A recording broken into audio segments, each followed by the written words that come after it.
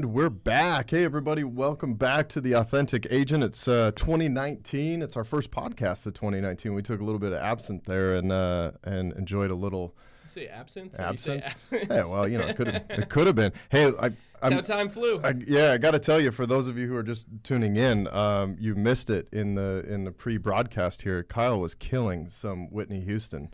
You put me in a booth. I just got to say. That was impressive. That was impressive. So welcome back to the Authentic Agent Podcast, everybody. We're excited to be here. We're going to be back on live every week, going through topics, having different guests, and I'm pretty excited about the lineup and and really just the vision that we have for the podcast this year. But today we're talking about shift-proof business levers as it pertains to real estate or lending. But really what business levers are they're the things that we focus on to create new business, right? There's people out there. How do we get in front of them? How do we sell them on ourselves or our product? And in the context of levers in general, let's just throw some out there. I mean, sphere of influence is a lever. FSBOs and expireds is a lever. Yeah, open houses. Open houses. I mean, you could even label all internet leads, but Zillow leads. And these are levers. Yeah. These are things that you can push down on and say, okay, this is where I'm going to get my business today. Yeah. Essentially, like, what are you focusing on to consistently find new business? Mm-hmm. And in the context of what we want to talk about today is shift-proof business levers. A lot of what we want to do is create a foundation of business. So we want to have 1, 2, maybe 3 primary foundational levers that we can draw consistent results from in a business. And each business is different. Each team is different. Each individual agent is different. But in the context of teams, we are always kind of focusing on, probably 3. Yeah. And today we want to talk about the 3 that we utilize at BTG Real Estate that we find bring us a lot of success. And we want to kind of dive into each one individually and kind of talk about them as a whole and why we use them. And the 3 levers that we're going to talk about today are, one is sphere of influence, which we've always been big on. Number 2 is open houses. And number 3 is events. And if you notice, all 3 of these particular levers are relationship-based levers, right? These aren't cold calling levers, right? What we're essentially doing with these 3 is we're building a database that we can consistently communicate our message as a business and a company back to the people that we want to do business with, rather than always trying to find new people. I mean, open houses is about new people, of course, but so let's start with... But it's about that face-to-face interaction more than anything. Yeah. I mean, I think, hence the title, Shift-Proof Levers. Yeah. We want to focus on things that are face-to-face, things that aren't affected by the crazy atmosphere of the shift that we're being told we're experiencing right now or anything like that. We want to talk about that face-to-face interaction. What's the recession-proof business model when it comes to real estate? What's the owning a liquor store during a recession for real estate, for lack of a better term? We want to figure out, how do you create business without ever having to really struggle, even if the market's not great. Or keep yourself out of having to always chase the new shiny object, right? This new shiny lead source over here, or, I mean, we all know internet leads especially are very susceptible to the ebb and flow of how markets shift, right? Yeah. Not only in the amount of them, but the cost of them and really in how well they convert. Yeah. And I think that over the course of the last decade, that stuff's become really watered down. There's been a lot more competition in there. It's become a lot less predictable and a little bit more expensive. And that can be a little bit. A lot more expensive. Yeah, don't call it a little. It's a lot more expensive to get the good stuff. Yeah. You can get a bunch of phone book leads for cheap, but if you want the good internet leads, quote unquote, you got to spend the money for it. Yeah.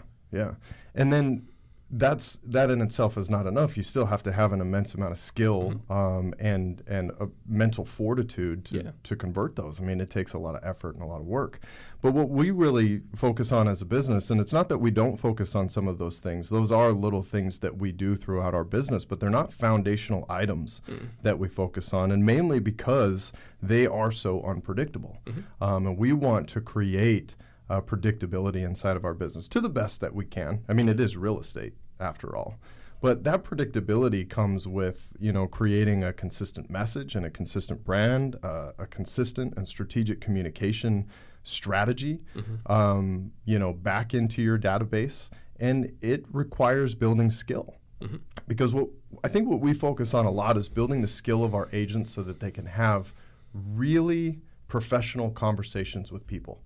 And what I mean by that is a professional conversation with somebody is there's a give and take to it. It feels natural versus a sales conversation where it is one-sided. It feels like somebody's trying to win. The salesman is trying to win by achieving a particular result. And listen, we're in sales. That's a natural part of what we do. But in this other side of this, in the relationship-based sales arena, so to speak, it's a lot more about selling yourself than it is about selling a product. Yeah, we talk about this all the time on our team, and we've talked about this for years. Real estate sales are completely different than selling like software or even a car. Like a product where it's predictable in the sense that like there's not an emotional party on the other side. The car doesn't care if you buy it or not, generally. I mean, it's really... It doesn't? I mean, unless it's Herbie the love bug. But don't hurt Herbie's feelings. Well, Lindsay Lohan's doing great. So. No, I mean, if it's a product that you can sell, then it's fairly easy to memorize a script and be able to get that out to the person who wants the product. There's a need, they fill it. When you're selling a house, yes, people need a place to live, but there's so many options out there. You're really having to tap in and sell an emotion, and you're trying to relate to these people on a personal level, but also not put them in a bad position. If you're a good real estate agent, you don't want to screw anyone over. You want to help them get into the perfect situation for them and their family. It's a massive asset. It's going to probably be the most expensive asset this person owns in their entire life. But it's also going to be a place that they have to care about and love and live in and raise their family in. People think of houses as places where they took their son home to when they came home from the hospital. They think of houses as the place where their Christmas tree looks so beautiful and they have all these great memories. So when you're selling it, the seller generally thinks of those things. But the buyer looks at it, because they haven't lived in it yet, as a place that needs new floors and a place that has gross paint and that really weird wallpaper.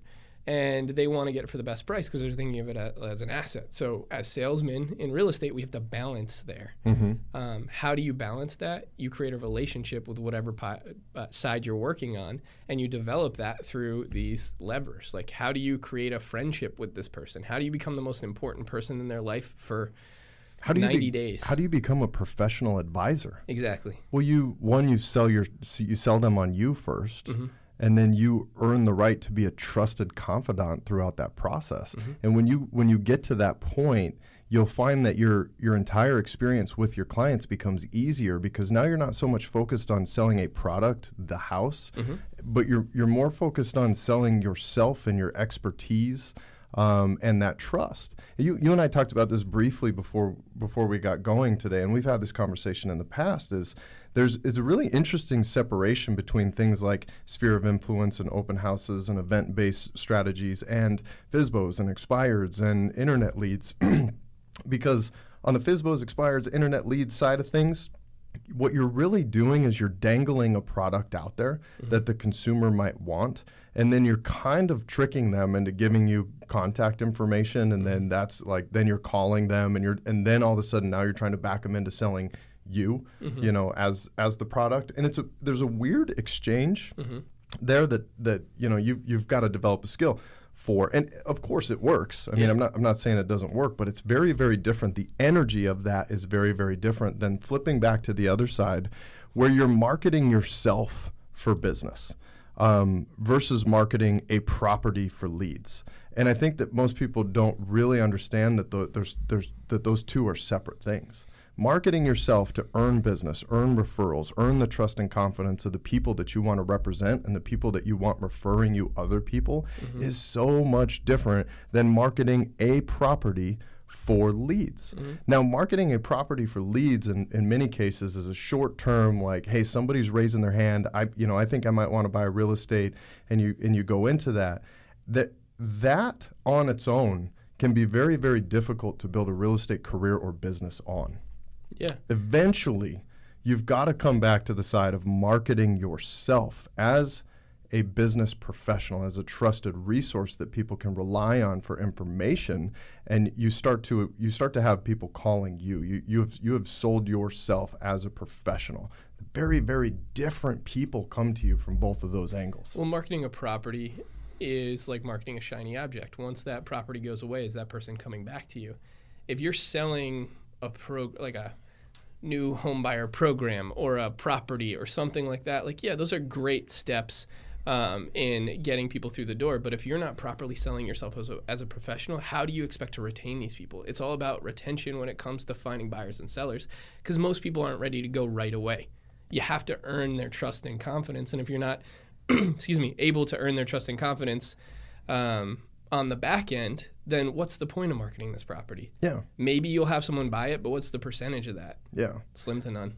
Yeah, and it's earning that trust and confidence that gives you the opportunity to separate yourself from the single property that you were dangling out there, and allow you to come together and convert that person as a client, and then work together towards a common goal.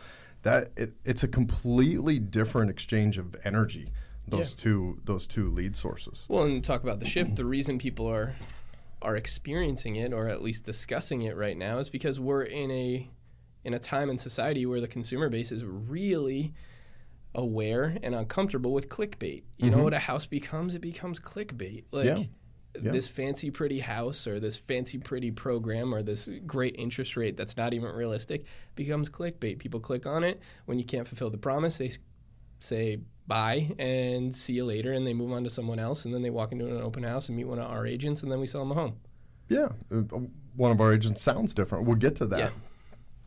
But you're absolutely right. Like this clickbait thing is definitely worth highlighting, both in the form of internet and also in the phone game. Still, is you do. I get this all the time. I'll be needing some information online, and I'll go through, and it'll just be aggravating when I get to the point where, listen, you can give me the information, just give me the information, but no, boom, there's my registration deal. Yeah. Now I got to put my name and my contact information and blah blah blah in. And the consumers have figured out, like, you know where I don't have to do that? It starts with a Z. Like, ends with an illo. Yeah. Like, I know I don't have to do it there. I can go and get the property address and everything else. Now, if I want to engage past that, then I certainly, can. But they're very, very sensitive to putting their information in everywhere. The same thing's happening with phone calls right now. We had this conversation on our CRT coaching with Michael Mayer, and it was like, how many of you are picking up the phone when somebody calls, right? I mean, if someone calls and it's a number that you don't recognize, like, we're in the business, so it might be a little bit different for us, but from a consumer aspect, when a number is calling their phone that they don't recognize, they're not answering that phone. No. Like, I mean, some people do. But in the end, those are crazy people. Yeah, who does that? But listen, that's reality. That's what's happening out there. Like we're no longer willing to give up our contact information for a little bit more information online. Yeah. The same way we're not picking up the phone anymore when numbers we don't recognize are calling. So that makes these lead sources. It doesn't make them not work. It just makes them consistently more difficult, and that is going to continue. So we've talked a lot about this over the last 18 months in preparation for where real estate is going to go. Of course, technology is coming in hot. Like, it is a big, big factor. But technology is coming in, or is it here? I mean, it's here. It's here. But it's certainly, like, it's on a very disruptive pattern right now. Yeah, like, for sure. It is interjecting in itself into the way that we do business. And in many ways, it's great. It's helping us create efficiency. It's helping us create consistency. It's an extremely important part of our business going forward. But technology has to enhance the agent, enhance what we already do well, assuming we all do the same things well. But what we're talking about here is we want technology to enhance the relationship building process. I think a lot of agents are getting caught up in the idea that technology is going to make the conversion part of real estate easier. No, you're still going to have to use words and say stuff to actual humans. And are you ready for that?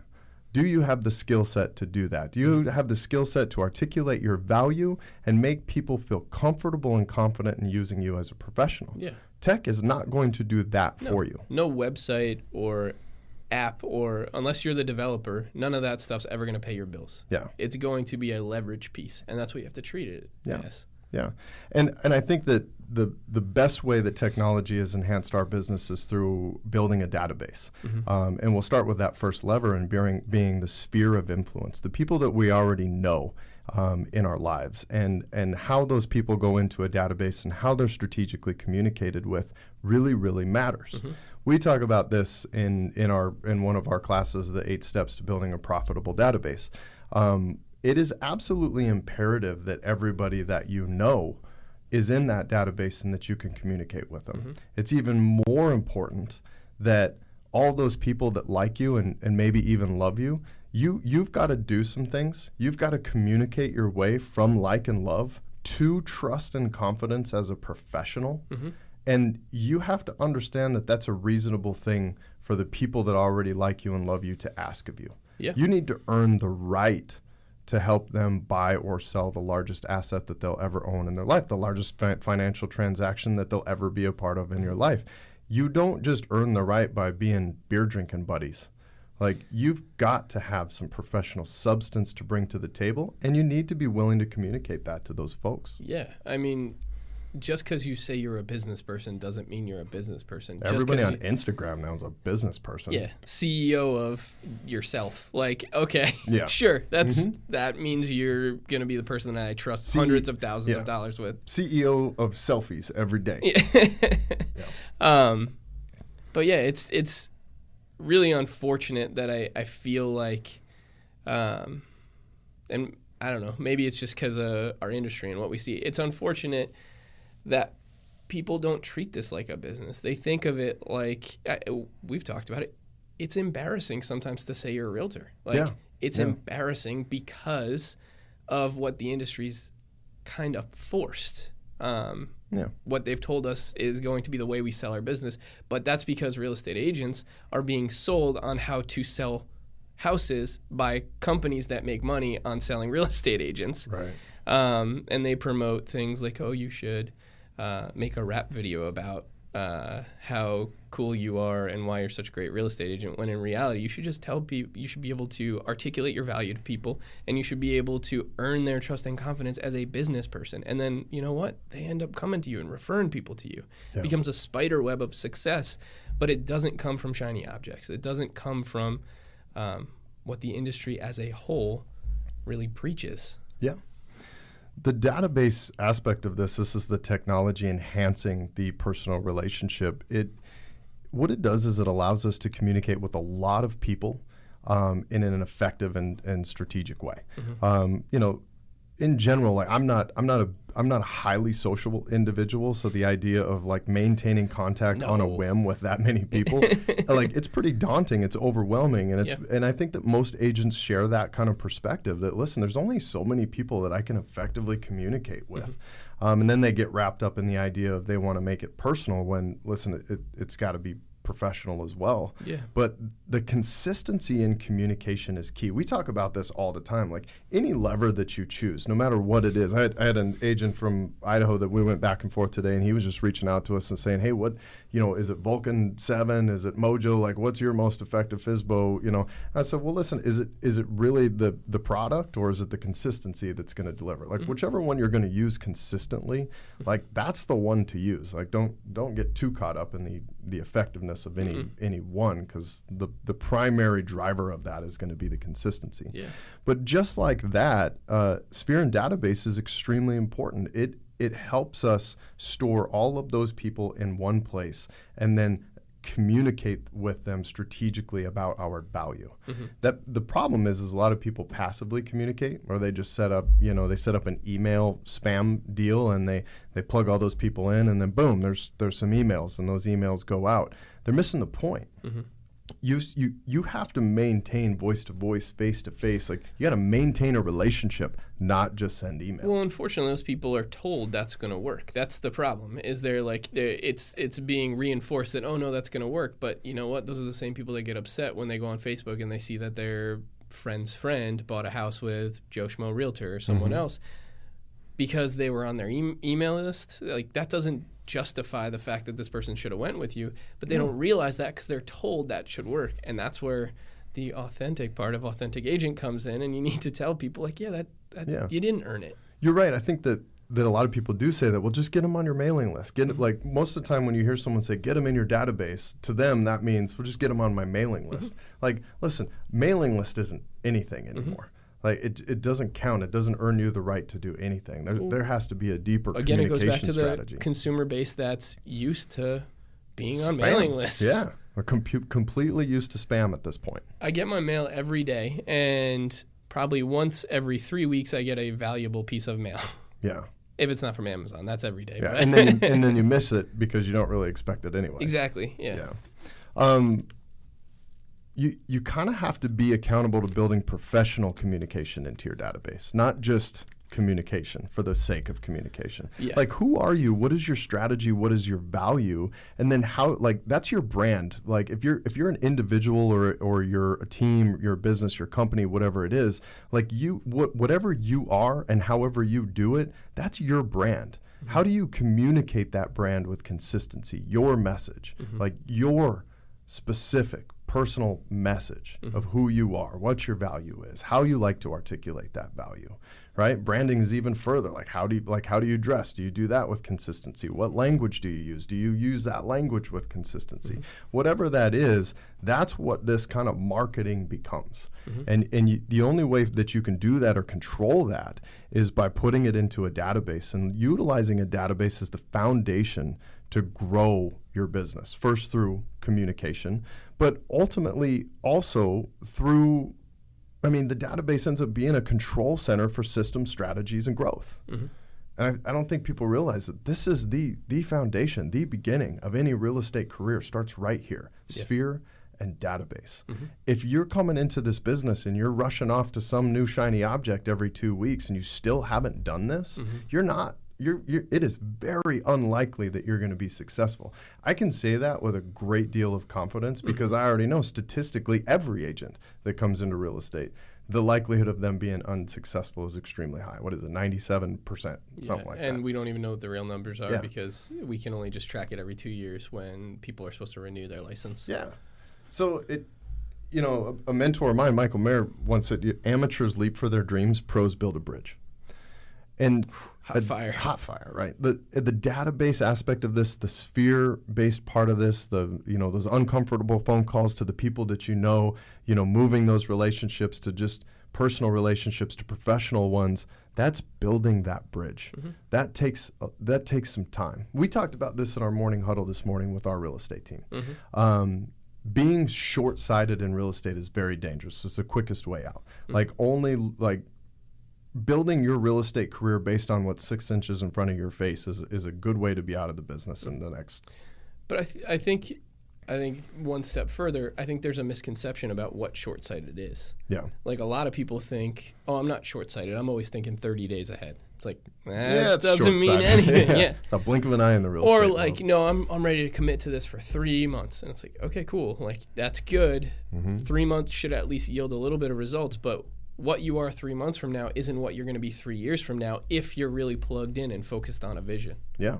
Focused on building people's trust and confidence, because it is a spider web. If you're focused on database, if you're focused on sphere of influence, which I know I've said this to you, I don't even believe that sphere of influence should be called a lever. I think it is a foundational piece of your business. Like, people can't refer to, like, what's your lever? Oh, it's just database. It's like, well, no, that's your foundation. What's your lever? How do you bring people into that sphere of influence? How do you grow that sphere of influence? And that's why we mainly focus on open house and events, because those are things that grow your personal sphere of influence because they're face-to-face and they're earning the trust and confidence. And again, obviously I've said that about 1 million times now, but it's because it's so ingrained into what we've become and what we are and what we've developed. Yeah. It's just so important to focus on that. You're right. We say it a lot. I mean, sometimes I feel like we say this until we're blue in the face, but I still can't believe that we haven't like created some sort of standard inside of real estate that every single person that comes into the business, like the first thing that you need to do is start building this database. Not just, I think people think building a database is just putting names into a database. No, listen, all that is putting data into a database. Building the bridge, building the database means you have some work to do. Now, I'm pretty sure that no one's built a bridge comfortably. I mean, bridges by the very look of them, in some cases, are dangerous. Don't come to us to build bridges. Right. Things are going to fall apart. But but the reality of it is once those people are in there, great, now the work has begun. Yeah. Right? And I think that we get a little too caught up with the idea of just put them in there and put them on a mailing list and the work's done. No. The data that goes in the database now has to be worked.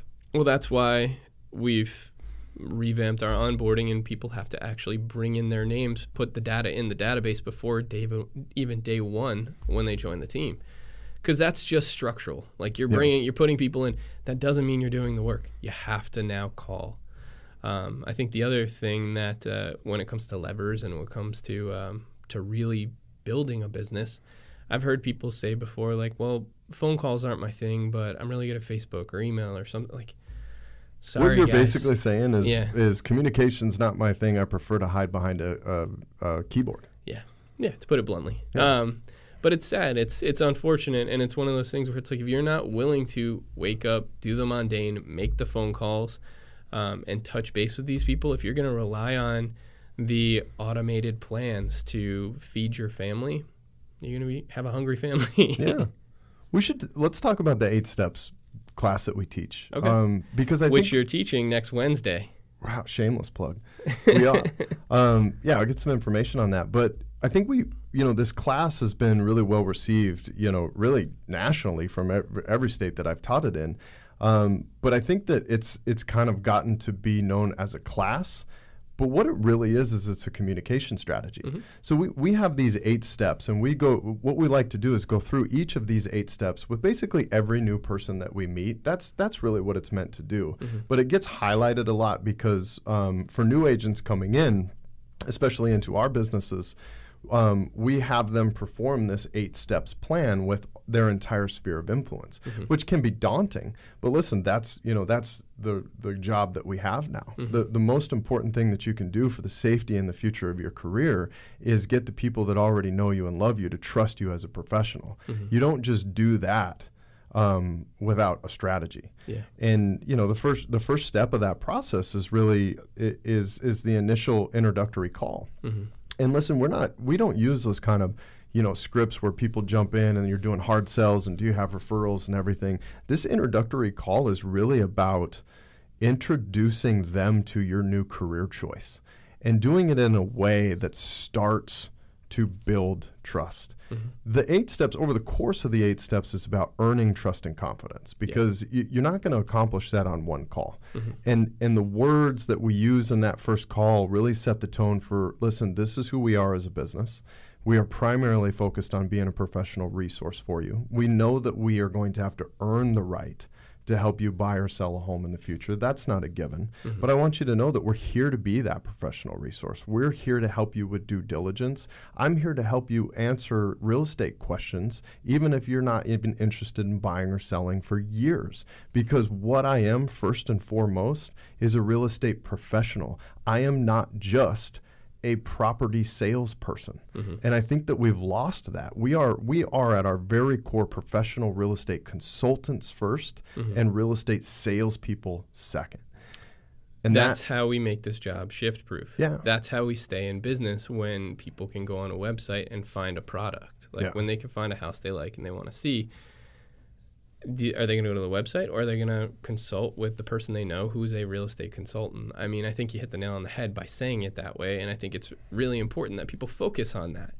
Like, eventually that's probably where the industry is going, where real estate salesperson or real estate agent is going to transform into a real estate consultant. So think of yourself that way. That's how you create a business where people come back to you and they refer you because you're someone they trust. You're someone that knows what they're talking about and gives them good advice. So it puts them into a good situation.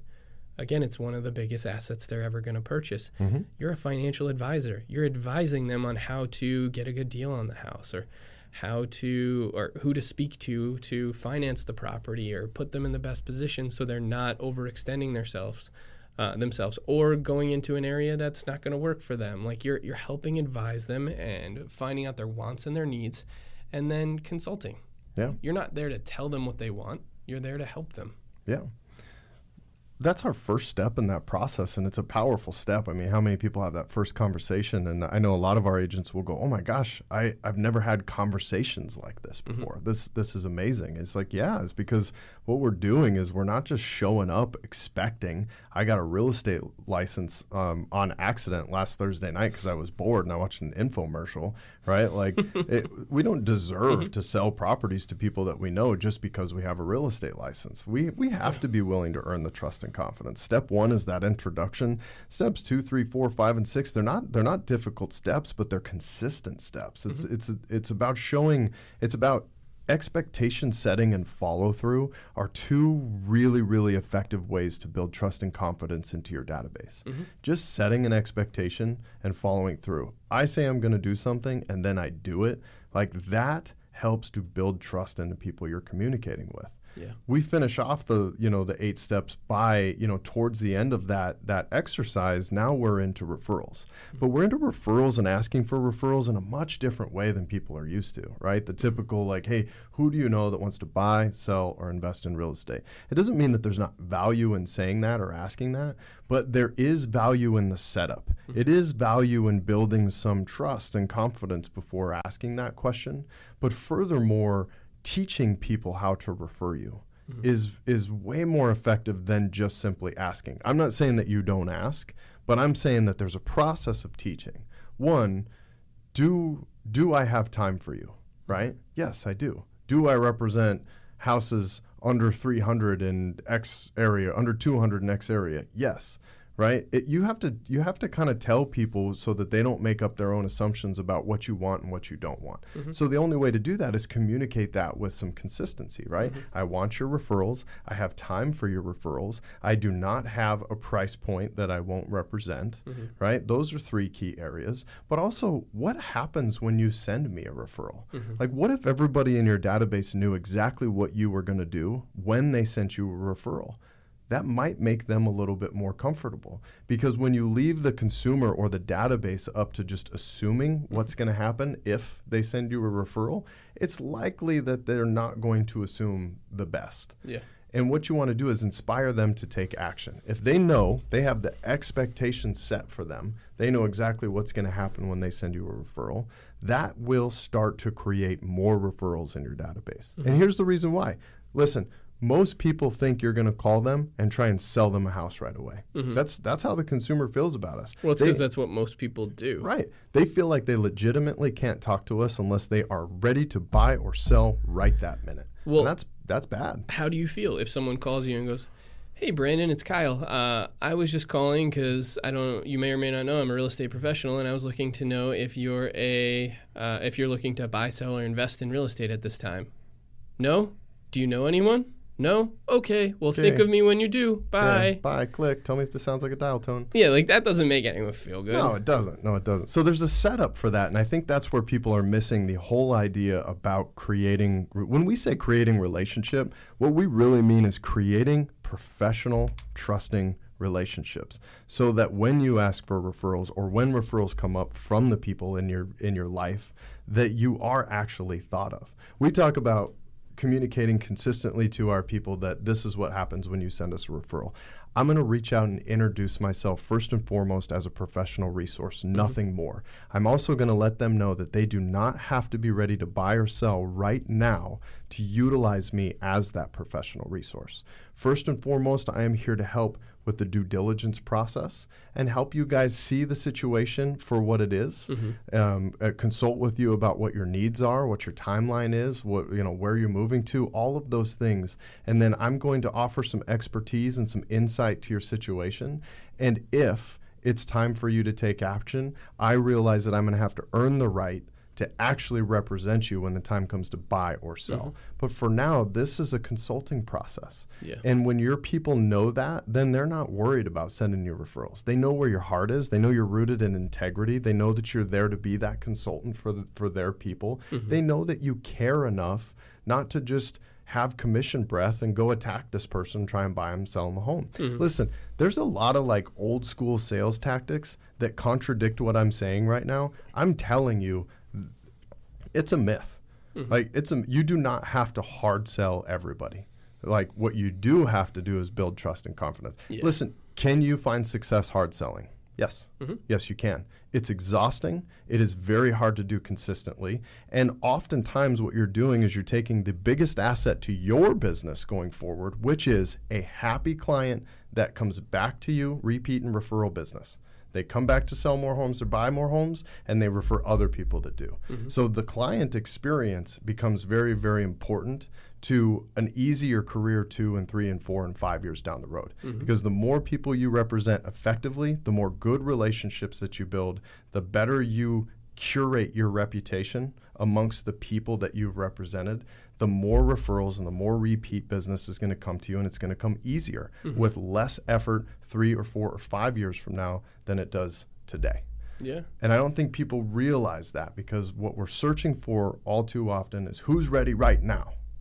Yeah. Well, when you're hard selling, you're basically dooming yourself to a career to always have to hard sell. Like you're always going to have to hunt and get more in business.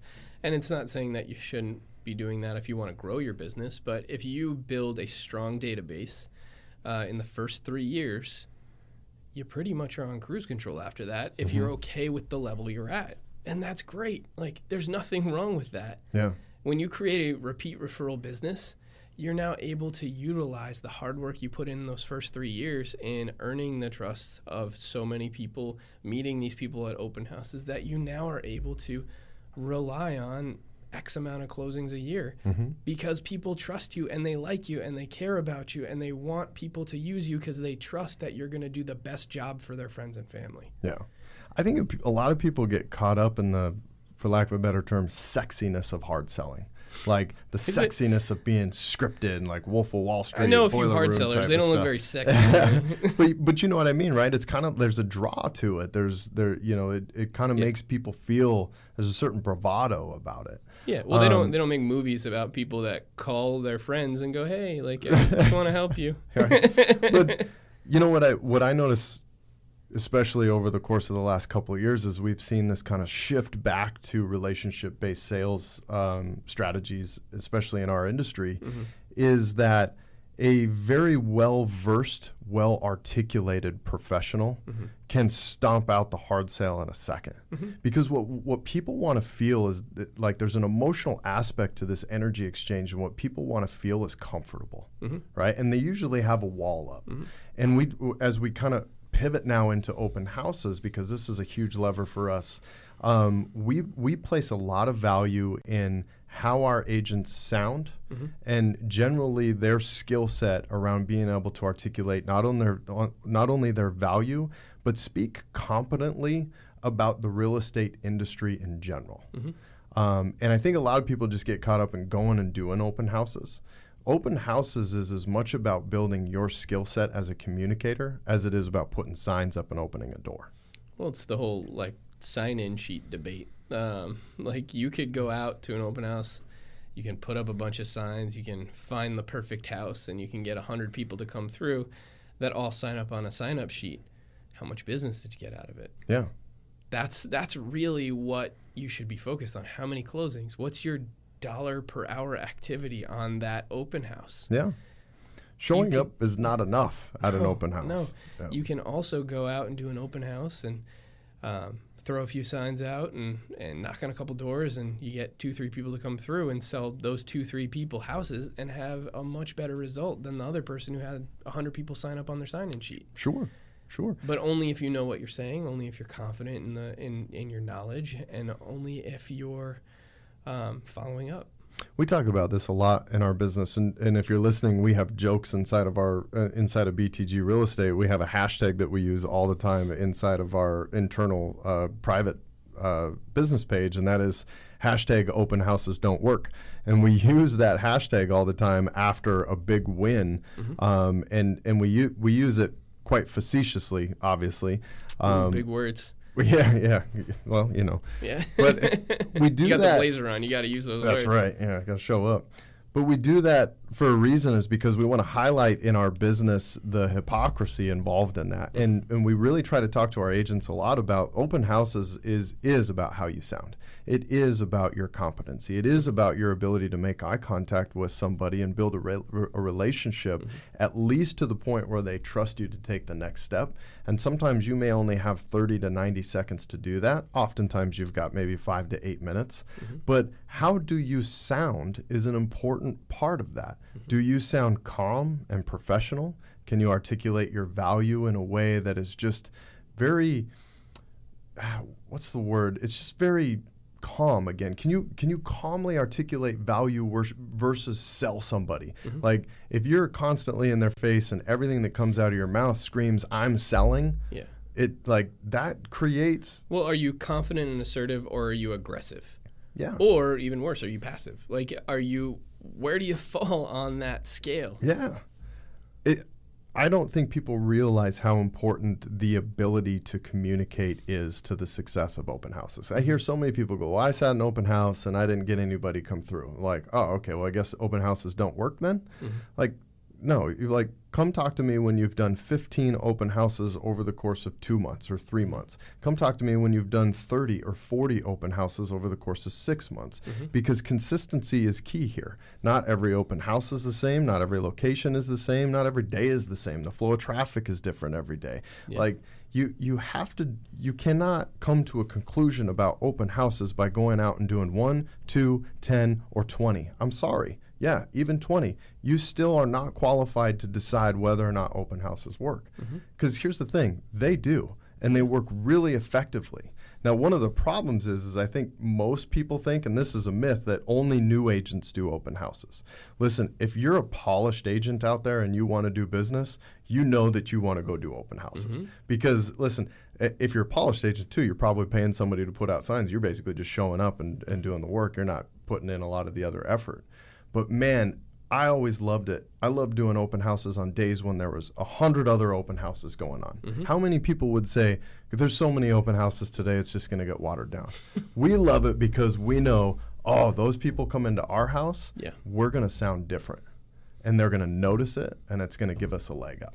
Yeah, and if you're a polished agent, if you're an experienced agent, wouldn't you rather do better dollar per hour productive activities than like, if you're a polished agent, why are you going to call FSBOs? Why are you going to call expireds in these like long uphill battles to deal with people that are going to fight with you? Like, yeah, you can handle the objections now and you can convert, or you could go do an open house and you get some warm, nice people who come in and meet you and are blown away because you're this top-notch professional that now guides them through this process and tells them exactly what they need to do, and you end up selling 3-4 houses. Like, wouldn't you rather do that? Why go fight the battle of FSBOs and expireds when you can just meet nice people and work with them and make money? This conversation reminds me of Kevin on our team, because Kevin is a ridiculously skilled FSBO expired, like, he's just a maniac. Ridiculously skilled salesperson. Yeah, like you can't throw an objection at him. He can't No, handle. there's literally nothing that this guy can't handle, and he's just got the objection handler ready, and he handles it in such an effective way. And he does really, really well in FSBOs and expireds. And he recently switched back to open houses. And he shows up, and it's like, I mean, it's literally it's a hot knife through butter for him. Yeah. Because he, in that moment, is so skilled and so professional, has so much knowledge that he just shows up and he gets massive results from everyone, and he comes and sits with us and goes, I think I'm done with expireds. Yeah, well, he told me he resigned from him last fall, and submitted my resignation letter. And it was such a cool epiphany to watch him like go through it, where he was just like, why am I fighting? Like, why am I too good to put out signs? Like, just because some people think I'm too good to do open houses. Don't act like you're above this lever. No. And I think that the real estate industry as a whole has kind of set up this narrative that only brand new agents do, only new agents do open houses to get. Yeah, so to it get just makes deals. it way easier for great. Now, I think Kevin's at an open house right now. Yeah, So. probably. No, he is. I know he is. Oh, all right. Go see him. Here's the thing, though, is it doesn't, like, some people don't do open houses. Some very, very great performing real estate agents don't do open houses because they don't need to. Mm-hmm. Like, they've already built this incredible database, and whatever lever they are, they've created massive efficiency in there. So it's not that all of them should go back and do it. Mm-hmm. But listen, if you're struggling, if the shift has kind of has made it much more difficult for you to convert in these more kind of the more impactful things like internet leads or FSBOs and all that stuff that's been a little bit more impacted during shifts, this is your fault. This is your safety net. Mm-hmm. And you have to understand that you're not above this lever. Like, you jump back into this, you're going to sound different than all of those new agents. And that's what those people are used to hearing. They're used to going around and hearing kind of general lack of professionalism, a lack of skill set, a lack of confidence and competence in speaking about the real estate industry as a whole. And then they get to you, and it makes it so much easier for you because you immediately, everything about you is different than what they've been used to in their open house tours for the last month. Yeah. I think back on when you and I started in real estate, and there were no open houses, 2010, 2011, 2012, because the business was all bank owns. I mean, most listings were either short sales or bank owns, and it's like 95%. Yeah, and also the consumer base hadn't caught on to these text lead programs and the internet lead programs, so things were cheap, and people were just getting deals left and right from these lead sources. So no one did open houses because that was too easy. But I remember having a conversation with you where you were just like, well, we have some open house signs. Maybe we should go out and try this out. Mm-hmm. And we went and we did it, and there were no open houses out there. And then people started to listen to us, and people started to trust us. And the people that we still talk to today, the people that still refer us millions of dollars worth of business on a yearly basis, are those people. They aren't the people we talk to on the phone. You know, I value that time in our careers very, very much because at that time we actually didn't do listings. We were buyer's agents or buyer's agent showing assistant. And what I value so much about that is and listen, you have to list properties, so don't get me wrong here. But during this very interesting pocket of time when we were really REO and short sale heavy, 95% of the listings out there were foreclosure or short sale. There was very few, seller-owned properties that were selling in a traditional way. Because no one had equity in Arizona. So what we were doing is we were representing buyers all day long. We were constantly meeting with buyers. We were doing buyer consultations. We were signing buyers to, buyer broker exclusive employment agreements. We were out there working. Like, everything for us during that time was very traditional in the sense of we were very much consulting with human beings that had an emotional attachment to the process, whereas a lot of what we were doing at that time with listings was the emotional aspect of it was just gone. It's a foreclosure, it's a short sale, it's negative, I don't want to deal with it, do whatever, blah, blah, blah. Everybody that lists properties knows that that's a heck of a different environment than it is selling a traditional listing where the seller's really emotionally attached to every nook and cranny and memory of the house. No, most people trashed the house and left. Yeah. So at that time, we built a very interesting skill set during a very interesting time that translated really well because of how many people we were sitting down and consulting with every day. Yeah. That's all an open house is. It is an opportunity to consult with somebody for a few moments.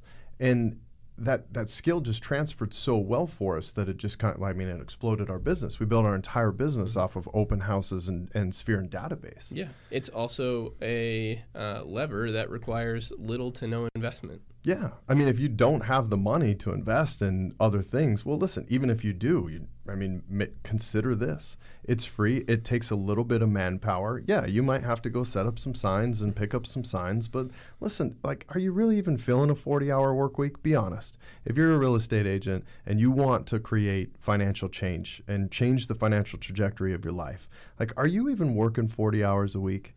Be honest. I don't mean did you hang out in the bullpen and talk about cars and Facebook or, and had the free pizza and whatever. Like, I don't mean that. That's not work. That's just like socializing. Yeah. But like, are you working 40 hours a week? Networking. Yeah. And if you're not, then think of this as part of your job. And listen, it's not a job you got to show up and be stuck in a cubicle and do all that. You get to go out and you're going to put some signs out and you're going to open a door and you're going to see new people and new environments regularly. It's not that bad. Well, the numbers we've been able to track in doing this, in really pushing open houses as a lever, we know if someone goes out there and on a daily basis they practice their skill set for a short period of time, then they take an hour or two to follow up with the people they've met at open houses in their sphere, and prospect around their open houses, and then they do 2 open houses a week. Just 2. We're talking 2 4-hour open houses. That's 8 hours. That's one work day if you really consider it. They'll get to a point where they're seamlessly closing 2 houses a month. Yeah. That's 24 deals a year. Let's talk about generally pretty good for people. Let's talk about how they get in their own way, though. Yeah. How we, as agents, get in our own way with this stuff. Because they sit at 2 open houses and then they say, well, only 4 people came through. Like, this was a waste of time.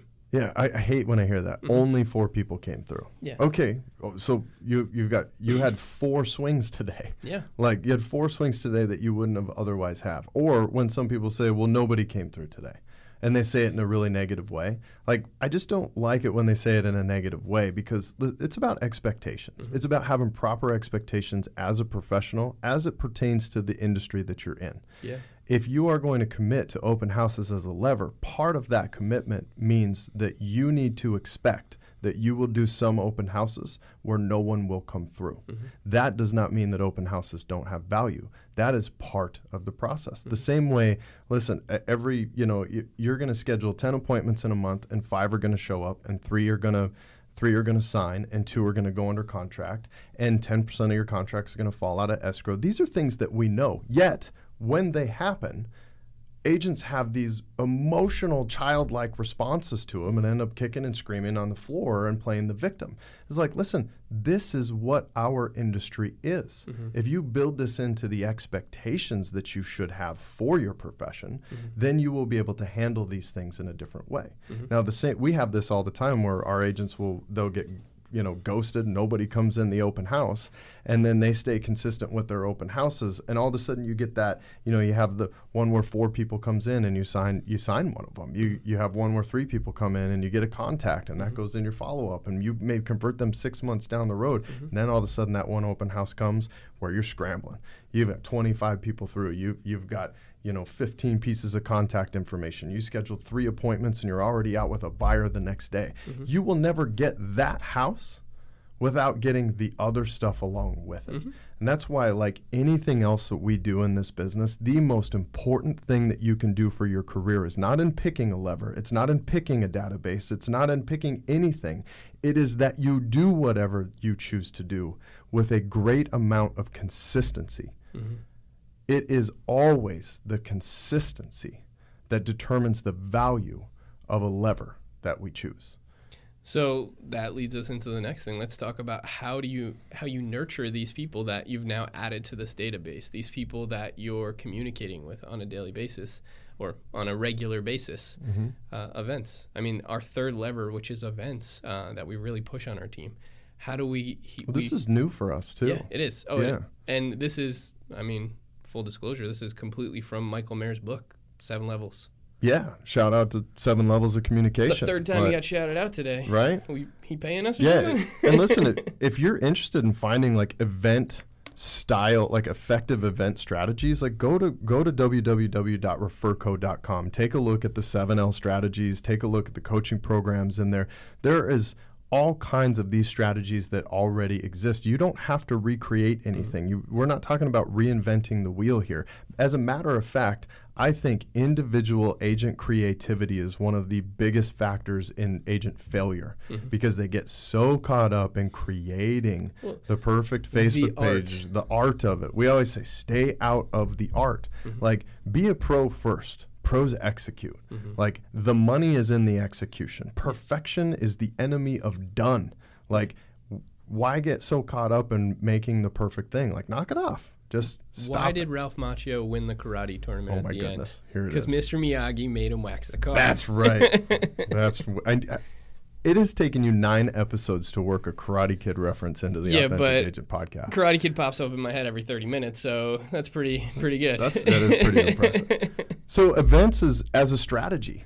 I think there's 2 ways people look at events. There's one way it's just throwing an event.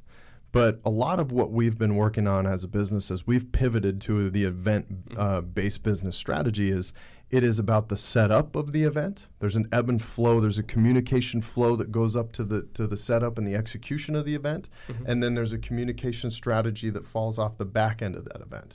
And as you flow through, say, 4 events a year, 1 a quarter, that communication strategy repeats itself. There's a build-up, and then there's a follow-up. And I think that what people forget about events is throwing an event is one thing. Strategically throwing an event by having a communication strategy wrapped up on the front and the back side of that is really what drives these things home. Yeah, it's the strategery. The strategery. No, but it is also back to what we were talking about in the beginning. It's all about finding a way to earn the trust and confidence of somebody. And how do you earn the trust and confidence? You communicate with them that you're going to be doing something. And then you follow up with them and invite them. And then you communicate with them again. And then you hold the event. And then you follow up with them after the event. It's now excuses to communicate with them and show them that you're a professional and you say what you do what you say. Yeah. That's so important. It's like, I think what people miss about this from kind of more of a psychological standpoint is like you are showing competency through the process. And when people want to buy or sell homes worth hundreds of thousands, if not millions of dollars, do you think they might want a competent individual? Well, this does put competency on display. It puts good expectation setting, invitation. It shows professionalism. There's communication wrapped up in this. There's follow through. It does build a sense of trust into that person. Like, look at what they're doing. They're very competent. This business is very competent. How they execute, how they communicate, it's very professional. Gosh, I'll bet you if you buy and sell a home through there, those are likely the same traits that will follow you into a transaction. Yeah. I feel pretty confident in working with them. They're also attending an event with other people that they now perceive are people you've worked with in the past and people that you've helped buy or sell a home or invest in a home, and now they're walking in and there's 20, 30 people in the room. Even if it's something simple like a pizza party, like it doesn't have to be some massive expense. It doesn't have to be some gala. Some Met Gala of your real estate team. No, you could. What did Michael Mayer do? Didn't he say he like put a bunch of pizzas on a credit card? Yeah, on his first one. Yeah. It doesn't have to be fancy. No, and you just invite it, and people invite people, and they come in, and they see each other, they communicate, they talk about you because you're the common topic, and they talk about how they like you or how they find you to be professional or whatever it may be. And all of a sudden, this person starts thinking about you, not only as, like you said, the drinking buddy from college or their cousin's friend or whoever it may be. They think of you, oh, no, Brandon, the real estate agent. Oh, yeah, I know someone who has been trying to sell their home for 6 months, and it's really been going bad. Maybe they should talk to him. He seems to know what he's doing. Yeah. It's the same reason why, like, do you ever notice on Facebook, or it's mostly on Facebook. Instagram doesn't necessarily lend itself to this as much as Facebook does, but people will always put on Facebook in need of some sort of referral, like I need a contractor, or I need this, or I need that. You know that those people can just Google it. So why do they put it on Facebook?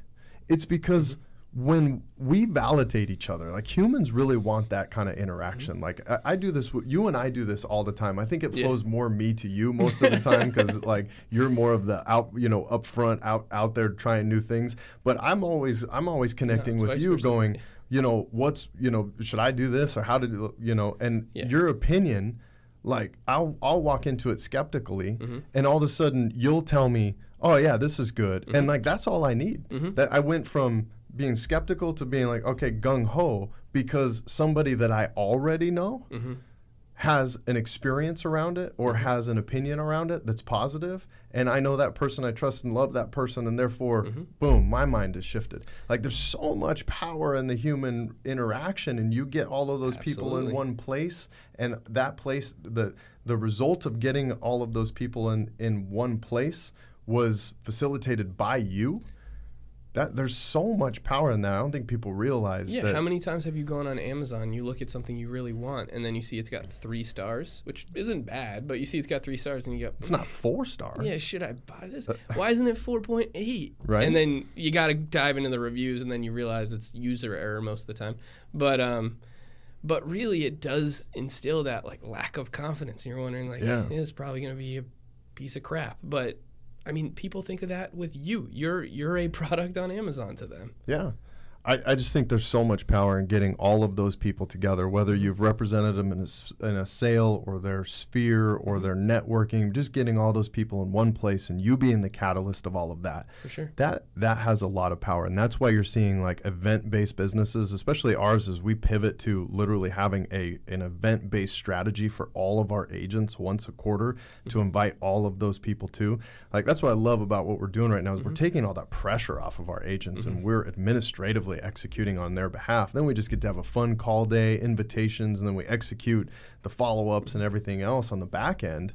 And I realize that. I think that it's worth saying that, yeah, some of this can be a little bit administratively heavy and detailed, and those two things are things that agents do not excel at as a whole in any way. So when we can step in as a business and take that over for them, we help them execute that with minimal effort on their end. All they got to do is the communication part. We're starting to see massive results for that.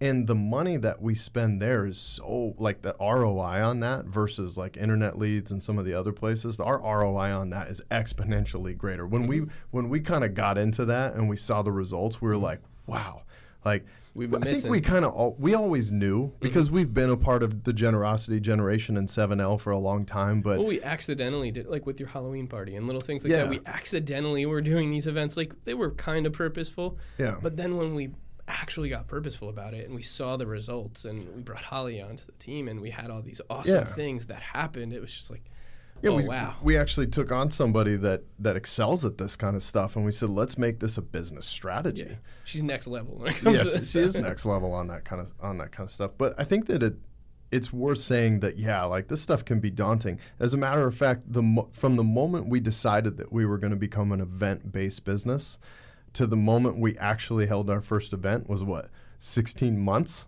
Yeah, it was a long time. Because it was daunting. We already had kind of a large business, and to try and figure out how to bad planners. We are bad planners, but now we've hired good planners, and now for them to execute these ideas and provide that kind of value and leverage back to our people and to us has created.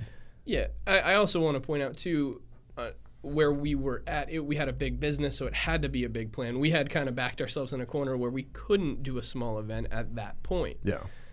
We could have, but we would have left a lot of people out. Yeah, and we would have left a lot of things on the table. Yeah. But as a new agent trying to find levers and focusing on this stuff, like, you can do small events. You can invite your top 20 people to come eat pizza with you. You can invite them to all meet at a Starbucks on an afternoon and have a latte event or whatever it may be. Those things are so important to building your reputation. And I think don't shy away from having a communication strategy that builds up to the event and follows up after the event. Well, don't even do it if you're not going to have a communication strategy. Exactly. Because that's where people say, the same way people say, well, open houses don't work. Yeah. It's the same reason why they say events don't work is because they blasted out. Don't do open houses if you're not going to follow up. It's the same thing. But they blast out an email that says, come to my latte party or whatever. Latte, yeah. So they'll blast out an email and then nobody comes to their party and they wonder why. It's just like, you blasted, like, blasting an email is not a communication strategy. And this is an event-based, face-to-face, relationship-based strategy. Like, you're going to have to insert some relationship tactics into this thing. Like, maybe you might have to call them. I know that that's terrifying, but you're going to have to call them, invite them. This is what I love about events the most is gratitude is a catalyst for referrals. And these phone calls, when you're inviting somebody to an event, gives you an opportunity to express real, genuine gratitude and invite them to a place where we're going to be able to see each other. We're going to be able to interact with one another. And there's power in that. A lot. So super vague office reference. You're reminding me of when Michael Scott goes to the paper conference and he invites all these people to come to his party. Right. But the only people that show up are his friends.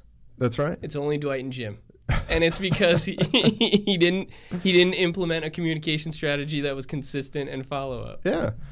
I can't believe you just worked an office reference in here too. You're on fire today. Yeah, I mean, I've only watched The Office 19 times all the way through. Only. But yeah, you are absolutely right that, like, don't even try it if you're not going to have a communication strategy wrapped up in it. Because like anything else, you go to an open house, you put 2 signs out, you post it on your personal Facebook and nobody shows up and you say open houses don't work. Yeah. Like, no, that's not how this works. And it's the same thing with events. You don't just send out a blast email, go do your event, nobody shows up and you say events don't work. Eventually you got to think like a business person, and business people think process and strategy. What kind of process, what kind of strategy can I put around this particular lever to maximize the amount of people that show up? And then what kind of system and process can I put in the follow-up to make sure that I check in with all of these people, see how they enjoyed the event, and make sure that they're geared up and ready to come to the next one. Yep. You got to have it. Like you said, don't even try unless you're gonna. If you're not gonna do it, if you're not gonna play all in, don't do it. I mean, that's the whole life lesson of this. If you're not gonna completely dive into this to be your career, if you're not gonna dive into whatever you do, 100%, don't do it because you're wasting everyone's time. Yeah. I'll tell you, though, if you want resources for this kind of event stuff, actually for database, open houses, events in general, database, we are going to be holding our 8 Steps class at VIP Mortgage Corporate Office in Scottsdale next Wednesday, which is January 30th. We're going to start at 9:30 a.m. So I'll post the link to that below. If you're watching us on Facebook Live, I'll put it in there afterwards. That's a fantastic class if you're kind of like, you know what, I really want to take this database thing seriously. We're going to give you the strategies, all 8 steps, the scripts, everything. You can copy it. I don't even care. Rip off and repeat it. It is super effective for us. It is meant to make you look like a professional and not a weird salesperson. And it is wildly effective. We've proven it inside of our own business how effective this strategy is. And what you're going to find is how simple it is. There's some mindset stuff wrapped up in it because we have fears and reluctancies when it comes to communication, but it's very, very simple. And it works in any market. It does. It does. And then as far as the events, if you need resources for the events, you can start with the book 7 Levels of Communication by Michael Mayer. It's a fantastic read. It's not a boring business strategy read that's got flowcharts and all of that kind of stuff. I know I struggle with those books, but 7L is a book. It's a story. It has strategies and coaching inside the story. There's even a love story if you're into it, right? So it's a great read, and it'll give you kind of some introduction into some of these kind of more 7L strategies. But again, refercode.com kind of puts you towards the red hot center of what Michael does. And, he's got things like Catalyst and Accelerate and different coaching programs that coach specifically to holding events. Like I love the Catalyst coaching one, especially because what you see is you're part of this big community of real estate agents that work through the event strategies all year long together. Yeah. And they talk about what they're going to be holding, how they're going to be holding it, the communication strategies. Like, listen, guys, girls, you're not alone. You do not have to recreate the wheel. There are resources out here for you. And you just need to plug into them. And and if you have questions on those, like ping me, message me on Facebook, whatever it is, I'll help facilitate that stuff for you. I mean, we're not here to make money. We're just showing you this is where you can go to have the best life, the best business that you can possibly have. So for events, that's a great resource. Open houses, like, listen, you want to come in and see how we run our open house stuff? You want to shadow some stuff? Like, we're open to that. You want to come in and see how we run our mornings at BTG Real Estate? That's fine. Like, the more we can help, the better, because when we started this thing out a long time ago, we wanted to raise the level of professionalism in our industry. And the only way that we can do that is to share what we've done to raise our own professionalism. Yeah, we all succeed together. Yeah. There's plenty of business out there. There for really everybody. is. Like, there's so much business for everybody that we're happy to do that. No strings attached. Like, but to be able to positively influence our industries was part of our business mission. And that doesn't mean that we profit off of all of that. It just means that we want to inspire change. We want to inspire people to have a more professional look at what they do. Yeah. Are you going to announce your candidacy for 2020 right now? Should I? Yeah, I think you should. No, I did wear the pin for it, though. That's good. So listen, guys, we're going to wrap it up right there. Database open house events. We appreciate you guys tuning in for Shift-Proof Business Levers. Hope you got something out of that. Kyle, thank you, man. Thanks for coming back in. Of I'm course. sure you're going to be in here a couple of times over the course of the next couple of months as we get back in the flow of the Authentic Agent podcast. But thank you guys for watching. Thanks for listening on iTunes as well. You can find us there. Have a great weekend. Happy Friday. Come back and see the Authentic Agent podcast next week.